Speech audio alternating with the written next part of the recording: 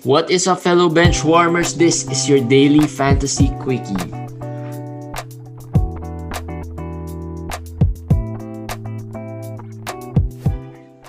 Alright guys, welcome to another fantasy quickie. It's another day, another chaotic day in the NBA. COVID is the biggest issue today. So if you are there's good news and bad news. So bad news is that may COVID, maraming medyo affected of COVID, especially mga players that are fantasy relevant. Ang good news ay, like we said, it's a prolonged week, so that means the rest and the quarantine situation would be prolonged din, diba? So unlike before na pag na COVID yung taong yon, from fantasy weeks, it would give you 2-3 weeks kagad of fantasy play na medyo alanganin ka, diba? So kumusta? Okay naman. Medyo maraming nangyari today, kaya marami tayong pag-uusapan today. Oo, dami. So, isa na natin with one of the, yung news about Toronto.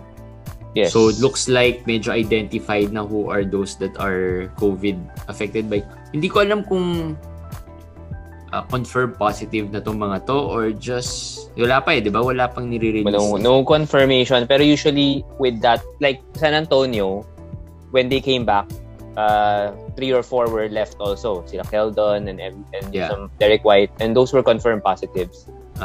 This situation looks the same for me. There's no point naman that they're going to be held back further if they're not positive, or maybe one of those players are positive.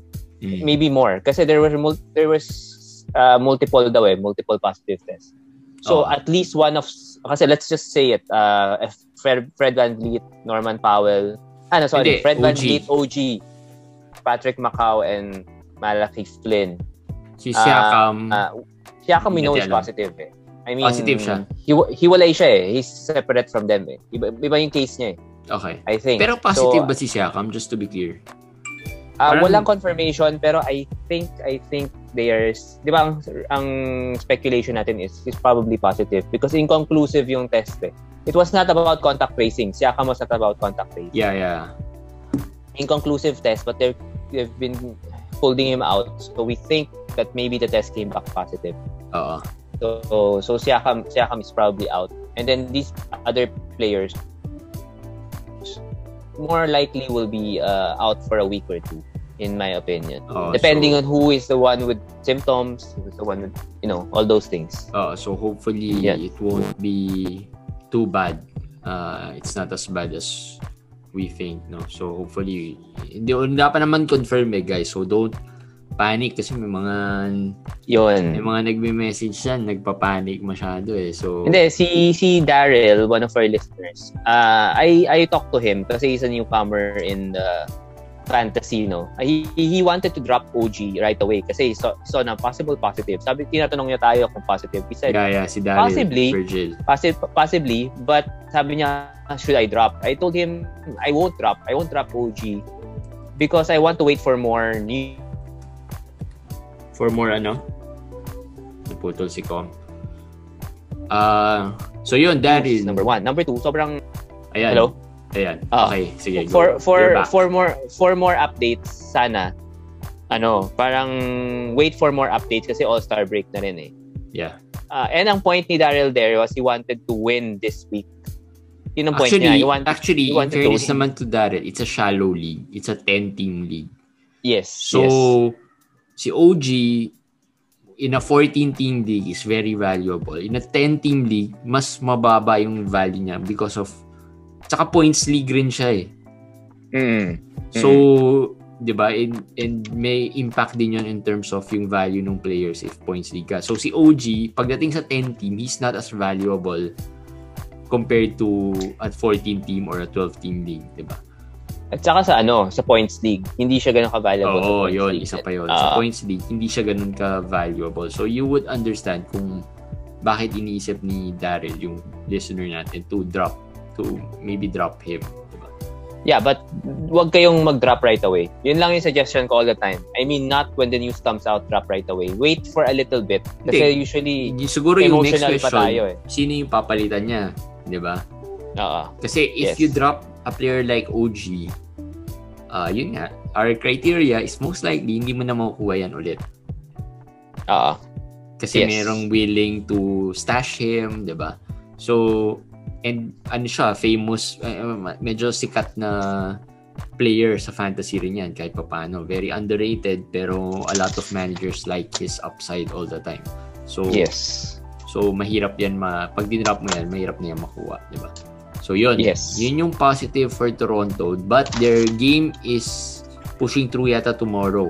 Their game is pushing through tomorrow. That means their game the next day against Boston will also push through. So back-to-back sila.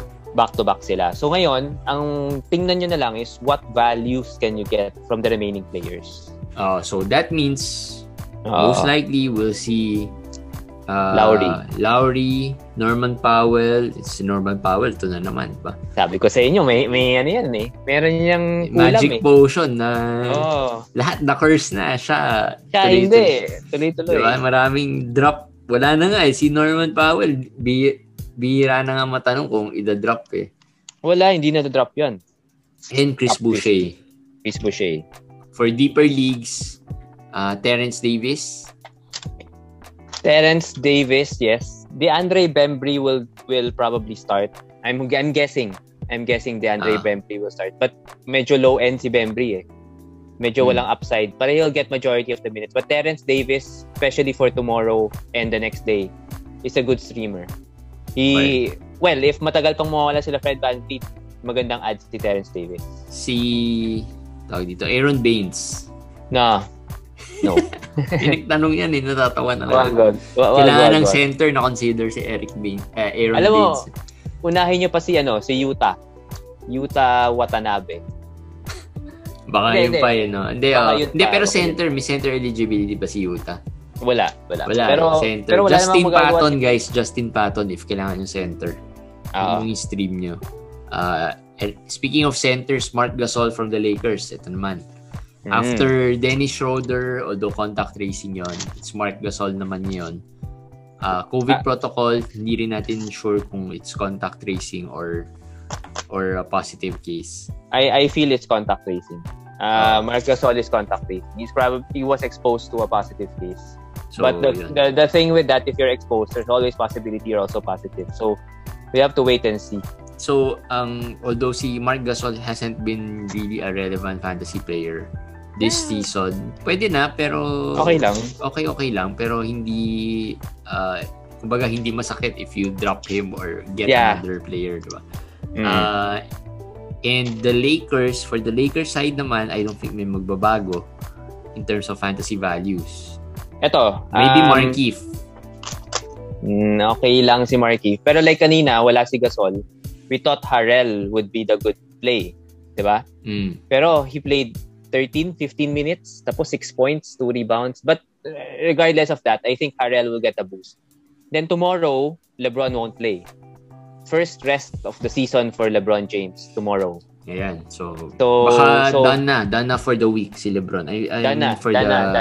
Before the All-Star. Done na yan, most likely. Kasi may 2 playing days pa yata before the All-Star break Meron, pero last game na ng Lakers to Yeah. So this was perfect kasi he'll have at least 2-3 days rest. Yeah, before the All-Star. So tomorrow, kung streamers, is Taylor Horton-Tucker and si Kyle Kuzma, who didn't play today. Hindi pala streamer si Schroeder. Pero si Schroeder might benefit a lot rin. Si Kuzma hindi naglaro today So we'll have to wait and see na naman din tomorrow. Kung maglaro siya. Pero kung maglaro siya, he always plays well pag wala si LeBron. Yun na lang. He played well the other day. Yes. The other day. Parang double-double siya the other day. So, so yun. Kyle Kuzma, Horton-Tucker, and sino isa? Maybe Montrezl Harrell. Pero hindi streamer si Harrell. Hindi streamer. And Schroeder, siguro yun yung mga beneficiaries. Derrick Rose, contact tracing din ba to? Yan ang hindi ko alam. Si Rose hindi ko sure. Derrick Rose is mas malaki yung fantasy impact nito kasi there's Emmanuel Quickley. Yeah. They're down to that player na ngayon kasi wala rin si Elfrid, di ba? So, Emmanuel Quickley and maybe Alec Burks would benefit a lot. Yan yung mga players. Emmanuel Quickley, in and out of the free agent pool yan eh. Yeah. Alec Burks, well, marami pa rin Alec Burks dyan lying around. So, you can pick those up. Most likely, out na rin yan Derrick Rose for the remainder of the week. Kung ilan man games New York, baka may isa pa yata sila eh. New York, may isa pa. May isa pa ng New York. Frank Tilikina started again today. For streaming, I'm okay with Frank as a streamer. So if you guys want to stream him, pero ang stream talaga dito, Emmanuel Quickley kung available pa yan. Mga 12 teams available pa yan. Si Quickley hindi nga stream for me eh. Short-term play yan. Yeah. Kasi hindi pa sure si Rose even after the All-Star break. Actually, mga 14 teams, wala na yan eh. Quickly, wala na. Sinilip ko yan sa mga 14 teams. Hindi na, bitaw na yan eh. So yun, Emmanuel Quickley. Ngayon, Kawhi missed the game today to the dismay of his owners. And then, ito, DFS Panira Day. Meron tayong ganyan every di ba? Si Rose, isa na yan. Pero mas magrabe si Kawhi. Kawhi's DFS Panira Player of the Day natin ngayon. Late kasi game sila eh, di ba? Hindi, early sila today. Pero hindi talaga siya linagay sa injury report. Until nag-start yung game, nakita hindi siya nag-start. So, hindi pa sinabi na out. Sinabi na hindi pa sure kung lalaro or hindi. Until sinabi na lang na he's not gonna play. So, talagang he screwed a lot of owners today. Well, this is the reason why I don't trust the Clippers players. Even if they have a good schedule, which they don't already in the regular season. They're just too cautious. As an organization, they're too cautious. And Kawhi has lots of these situations always pop up with Kawhi. Yeah. So it's an irritant. Siguro, it's really nothing that we are surprised about. Yes. Kawhi doing this. Mm-hmm. Yun na yung naging problem niya or issues niya when he was already with the Spurs, diba? Yeah. Konting injury, he wants to sit it out or rest. So, teams, being the superstar, alam naman natin, teams are, naging issue rin nila yan last year, diba?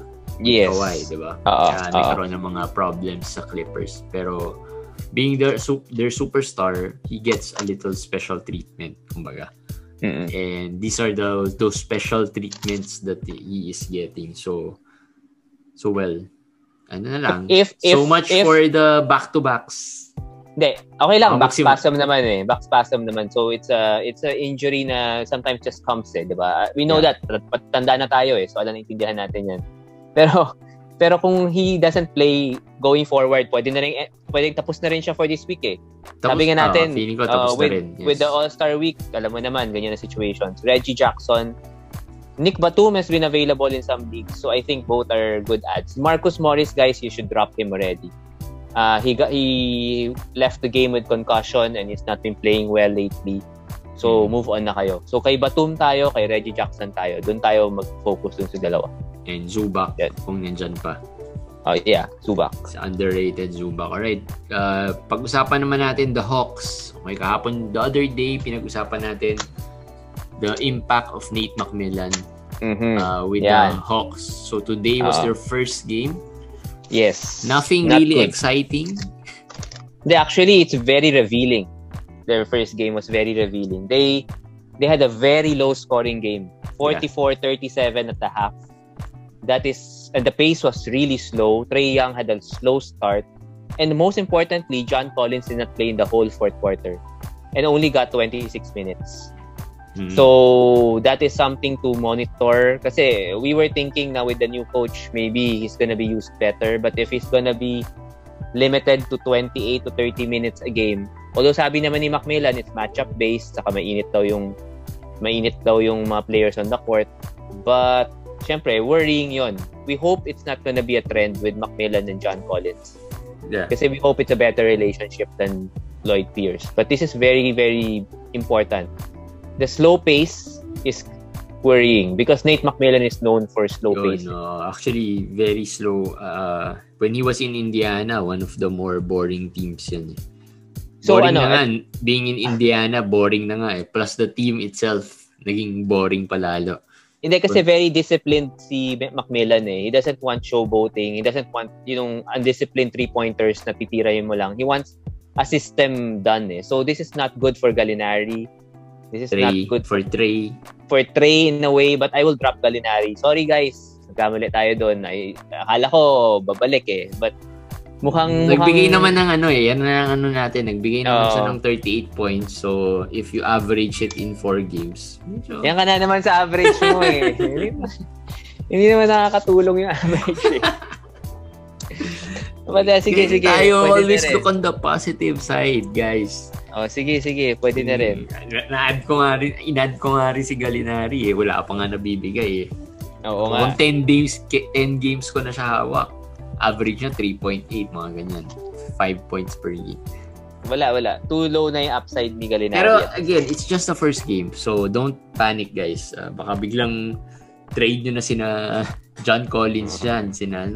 It was it's still early. Masyado pa maaga to judge how they will be yung system nila. Kasi in Indiana naman, when Nate Macmillan was there, sina Sabonis naman were good eh. Diba? Pero si Miles hindi. Si Miles, the usual Miles Turner na inconsistent eh. Ngayon naman, hindi na rin siya ganun kainit eh. Diba? I mean, he's good now, pero he's not as good as, before. So, napag-usapan na natin yan, diba? Na parang inconsistencies. So, meron yan. I think the players naman are good. Pero pinaka-safe na siguro dyan will only be 3 players. Diba? Si Collins. I think Collins medyo safe pa. Trey and Capella. Yun yung pinaka-safe side. Yeah. Those 3. The rest, you'll have to wait and see what happens. So, yun. That's the Hawks side of things. So, bantayan natin. Watch the games, guys, if you have the chance. Panoorin nyo yung game so you could see kung ano yung impact niya. Or yung ginagawa nila. Hindi ko napanood yung game eh, so I can't really judge yet. Alright?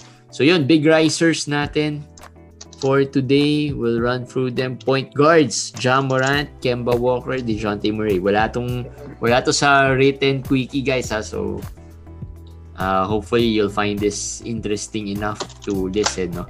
Ja Morant, ano ba to? Back na ba, no? Wala si Kyle Anderson. Siya ni Zion, ha? Oo nga.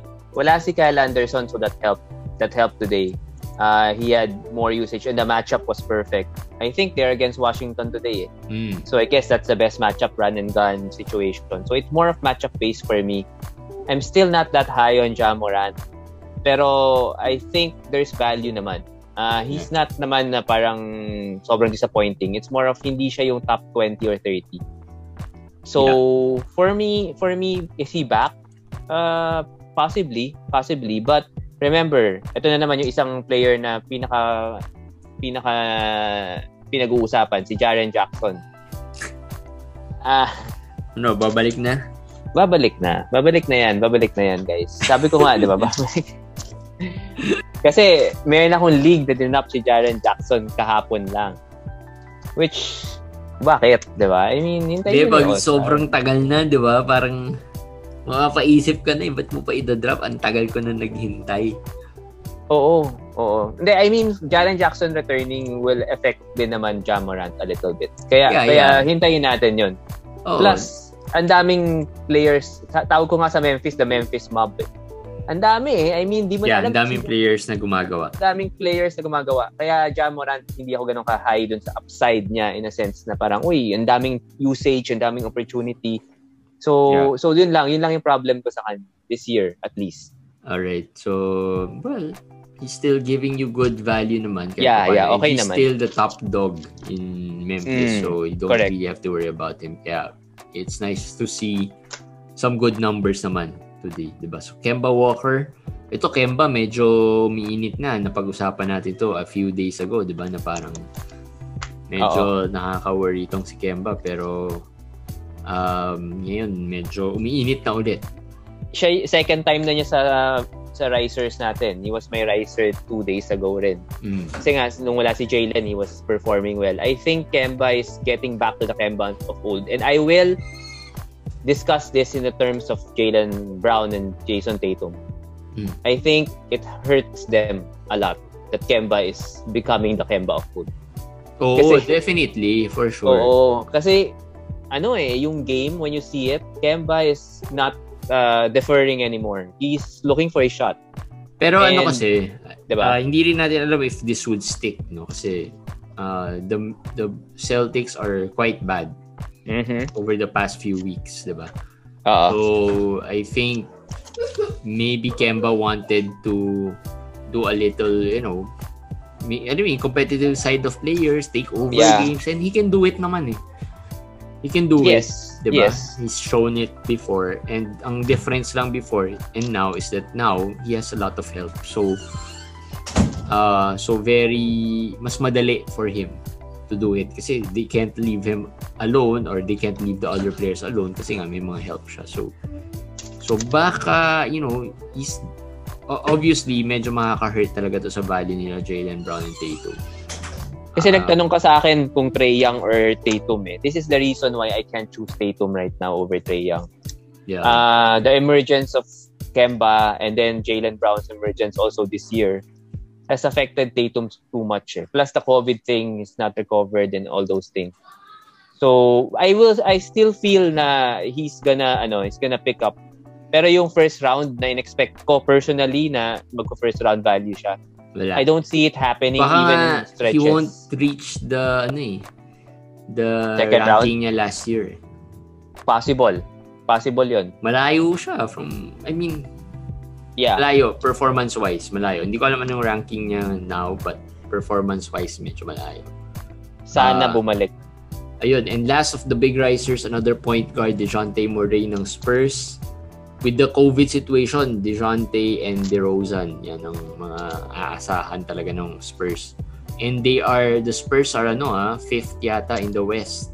Yes. Right now. Diba sabi nga, debt, taxes, and the Spurs. Yun talaga, hindi talaga Wala, talaga eh. Last year was the break lang eh. No? Parang, sige, take a break na tayo. Bubble naman to. Hindi naman to, diba?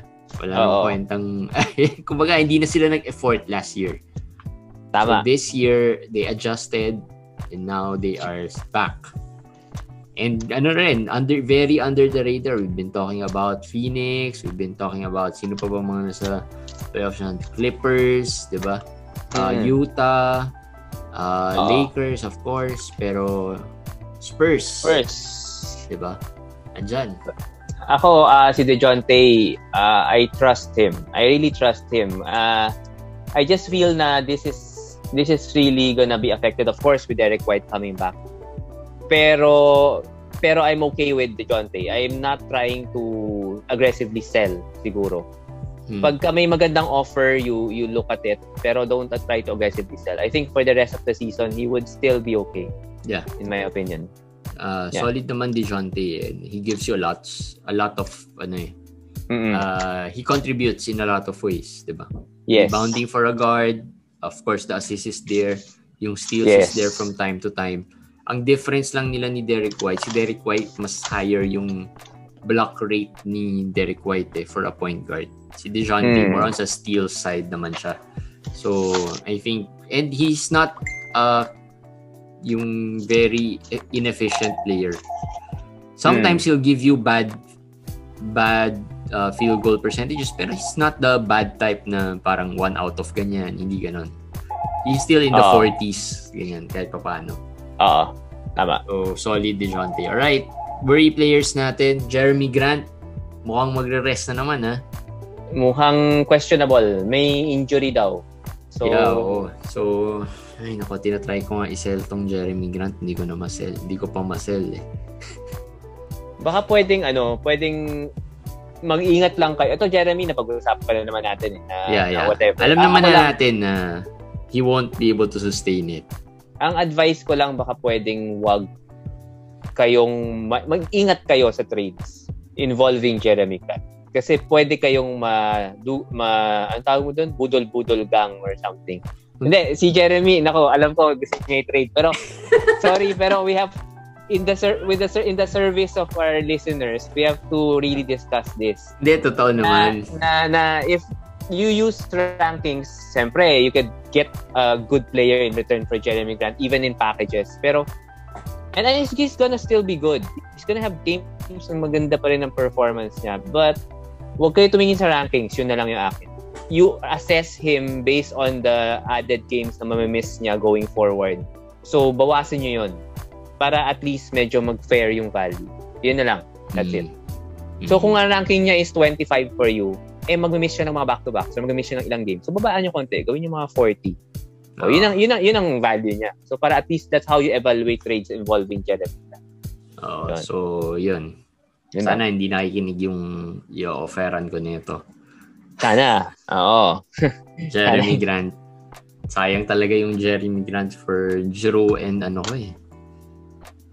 masyadong malakas ka na raw kasi. So, hindi na nila... Na-trade kaya yun, Giroux and Horford, the same offer na hiningi ko. The same players na hiningi ko. Na-trade ngayon. Na-trade to someone else. Oo, alam mo sino nakuha. Okay, pag-usapan natin. Sino nakuha? Tyler Hero and Karl Anthony Towns. Tyler Hero and... di mas maganda pa yun? Sino ba yun sa'yo? OGN? Hindi OG. Jeremy Grant lang and Nerlens. Napaganda pa. Pero... Napaganda pa. Tama. Sayang well, ganun talaga. Anyway, silver lining na lang, Jrue Holiday is not performing so far. And hindi ko alam kung babalik pa siya dun sa first round value niya when he started. No, I don't think so. At this point, I don't think so. Hindi na siya babalik dun. Pero he's still a buy low. Si Jrue Holiday to, di ba? Pinag-usapan natin. Yeah. He's a buy low. He's a buy low. Lalo na 2 games na siya. 15 minutes, 18 minutes, 2 points, 4 points, 3 rebounds, 3 turnovers. Yeah. Go. Try to be aggressive na and get him. May sinuggest akong player sa sinulat ko. Sino ba sinuggest ko? Kobe White. Yun, sinuggest ko si Kobe White. Kobe White? Grabe. May init si Kobe White Hindi, sobrang sulit na nung Karl Anthony Towns. Grabe yun. Pero ang maganda dyan, at least hindi na ako yung makikita nilang malakas. Kasi lakas nun Karl Anthony Towns and LeBron James magkasama sa isang team. Hindi, vivito mo yun. Wala nag-veto. Pasok. Okay. Pasok. Wala tayong magagawa doon. Pasok. Hindi ko ganun. Hindi naman ako nag-veto if walang collusion. Okay. Props na lang to the managers. Alright, so Jason Tatum na pag-usapan natin slightly because of Kemba, medyo nakaka-apekto. Keldon Johnson. Bumalik na si Keldon Johnson. Off the bench today. Pero okay naman Hindi, he didn't play well today. Pero I think 10 minutes lang 10 minutes. So I think try nyong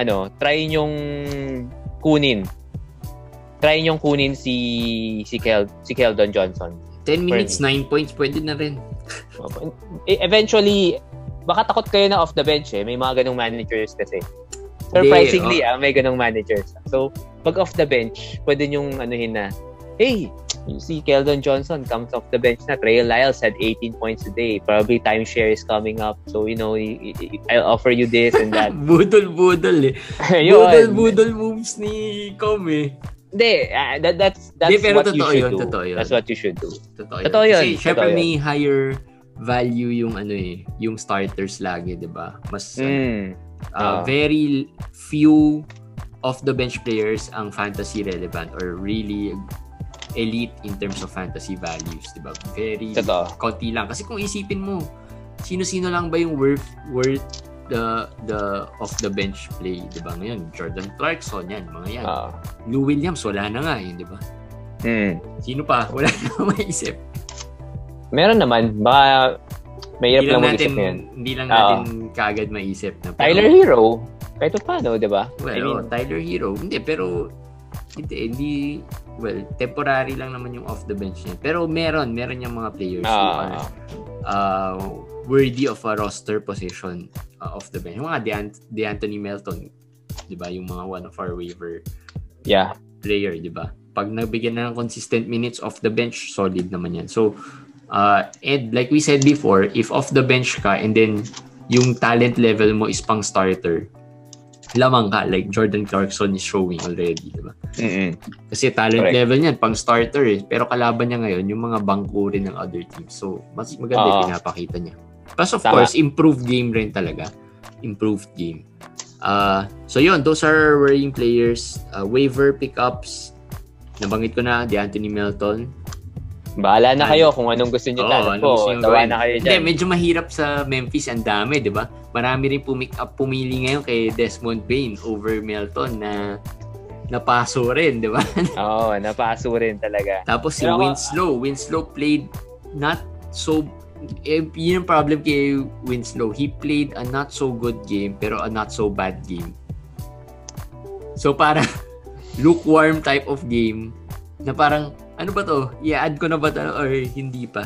Pero again, medyo tambak din yung game today. So ako, I'm on record na Justice Winslow is not okay fantasy-wise. Kahit mag 20 points yan, sorry. Wala akong believe. Hindi, kasi alam mo bakit? The last time he played with Miami pa yun, di ba? Medyo maganda pinakita niya nun before he got injured eh. Sa simula. If you remember that season. Hindi, after na-injure na siya eh. Hindi, before siya may injury, he was trending down already that time. Pero gets mo, medyo serviceable siya noon. So, people might have remembered that Justice Winslow player na gumawa, diba? So, I won't, I just added him in one league kasi wala na rin ako ma-add. So, I just streamed him. Baka gumawa, diba? Not bad naman. Okay na rin. Pero drop ko na rin yun eventually. Kung streamer lang. Okay. Pang stream lang, alright. Sa Denver, we have Monte Morris and PJ Dozier. Sino ba wala sa Denver? Sino Gary Harris? Gary Harris, si Facu Campazzo, Paul Millsap, si Jamichael Green. So there are a lot of players. Si Gary Harris, you should be dropping him already. Ngayon si PJ Dozier is getting more minutes because wala si Campazzo. So for the time being, I think he's a good stream. Si PJ Dozier. And si Monte Morris naman, basta, dati pa siya dapat na-add. Dapat na-add na yan. Actually, na-drop na yan in some of the leagues I am in. Okay. Yeah, drop recently. Kasi medyo nung uminit si Facu, medyo nawala si Monte, diba? Tama. So, pero I think pwede siyang i-add until Gary Harris comes back, until those players comes back. Pwede pa si Monte Morris. Monte Morris won't hurt you, yan. Isang lagi namin sinasabi na pag for certain players, he won't hurt you in any stats. Yes. So, okay lang siya i-add. Alright? And the last of our waiver wire is Kevin Porter Jr. To, surprise waiver wire. Hindi ko alam. Ang tanong dito, should you add him now? Kasi he's not even playing. So, I added him already. Ano lang kayo, be cautious din kasi, or makinig kayo mabuti kasi he's not even playing right now sa NBA. Okay, he's in the G League. Pero he's playing really well sa G League. The G League will end this week. You only have 2 more playing days and then tama-tama pag natapos yung playing days sa NBA ngayon this week, tapos na rin ang G League. He will be called up. Wala naman siya pupuntahan eh. He will be called up to Houston. And he will get some games, he will get into the game. Kasi si Danuel House got injured, by the way. Si Nwaba is injured, although minor injuries yata. Si Eric Gordon is always injured. So, Eric Gordon. Nakita ko nga yung comment dun nakakatawa. The only consistent thing about Eric Gordon is getting injured eh. Panira sa mga Eric ko eh. Itong Eric Gordon na to. Pinahihiya ako eh. Naiinis ako sa mga ganyan. And the Houston team is bad. So, they might give Kevin Porter some chance. I won't recommend something that I didn't do. We added Kevin Porter Jr. already. Kami ni Jeremy. Ako personally hindi ko pa na-add. Pero hindi sa league natin kinuha ko. In-add ko na ba? In-add natin sa co-managed league natin. Sa dun sa Roto League. Okay. Pero yung ibang leagues ko, iniisip ko kung i-add ko na or yun na yung timing eh kasi if I add lalo na yung mga naghahabol ako ng playoffs, medyo 'di ba pag naghahabol ako, parang ayoko ng mga ganyang stash muna.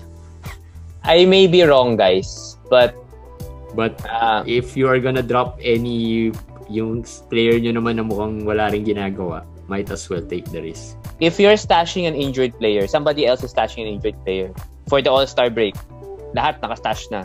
Si Kevin Porter na lang yung stash nyo pag wala kayo nakuha ang injured player. Ayun. Yun. Yun na lang yung yun na lang yung advice ko sa inyo. Drop ko bang Malik Beasley for Kevin Porter? Ay, hindi. Hindi naman ganun. Wag naman ganung level. Siyempre, yung medyo naman, yung pang streamer nyo. Napapaisip kasi ako kung mas-stash ko pa eh. Wag yung medyo matibay na player.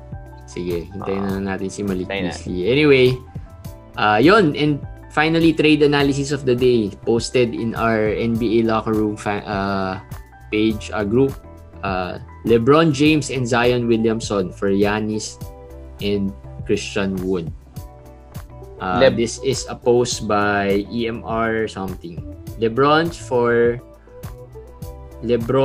and Zion. For Giannis and Christian Wood.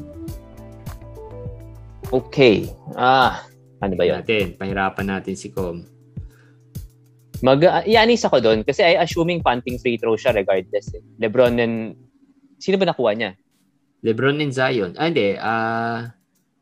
Hindi or whatever. Whoever, kung saan ka. Whoever these two teams are, malamang they're both punting free throws. Kasi the players, LeBron, Zion, Giannis, mga pang-punt free throws yan eh. So I assume they're punting free throws. If you remove free throws kasi from the equation, then Giannis will be altogether different level. He's gonna be number 1 already or number 2 fantasy-wise. Diba? So, dun ako sa Giannis side because of that. Ang only worry ko dito is Christian Wood. I do not know how long he's gonna play after he comes back. Bago siya ipahinga at magkaroon ng mga rest and everything. So, yun lang yung concern ko. But Giannis is too good to pass up in this kind. Kung yun ang team build mo, punting free throws. Yes, and LeBron started to rest today. So, hindi natin masabi in the future, baka mag-rest na rin yan. Kahit nasabihin niya hindi. Wala naman siyang choice eh. Yeah, pero medyo actually good move rin to now, to do it now. Kasi Zion, medyo makinang yung name eh. Ni Zion, yes. So, perfect yung pagkatanong. EMRD, yan yung mga nagtanong dito. EMRD yung name niya sa Facebook. So, siya yung nagtanong about this. So, yun. Take ni Com, Giannis. Ako baka Giannis rin eh. Okay. Ibang class, ibang level eh. Pag mga Giannis, medyo above LeBron ng konti. Saka punt free throws nga to malamang. So, kaya natin na-suggest din. So, kumbaga, he gives similar stat set with LeBron. Punt free throw. Pero yung other statistics, lamang siya ng isang paligo kay LeBron. Diba? Kasi almost similar eh. They can give you triple-double any day or a few blocks and steals. Pero mas angat lang kasi higher, mas madalas yung rebounds ni Giannis, yung points ni Giannis, yung blocks. So, plus Christian Wood, baka even lang with Zion if he plays. So, Christian Wood. Fair enough. Yeah. Correct. Fair enough. Correct. Fair naman siya kasi Wood is injured. Pero Giannis tayo dyan. Alright. Shoutout ko lang Tex Santos. Shoutout sa'yo. Dami yung inad sa group natin. Hindi ko alam kung ilan yung pumasok pero nag-Charles Koo din siya na inad niya yung mga friends niya. Thank you guys. Shoutout tayo kay Tex Santos. Nagre-report yan ng mga spam content. Yung mga nagko-comment doon na hindi ko alam saan galing. So, thank you sa pagtulong mo sa pagpulis ng group. So, we appreciate it. Maraming salamat sa iyo. Alright, guys. That's it for our Daily Fantasy Quickie. And like always, we'll see you again tomorrow. Bye, guys.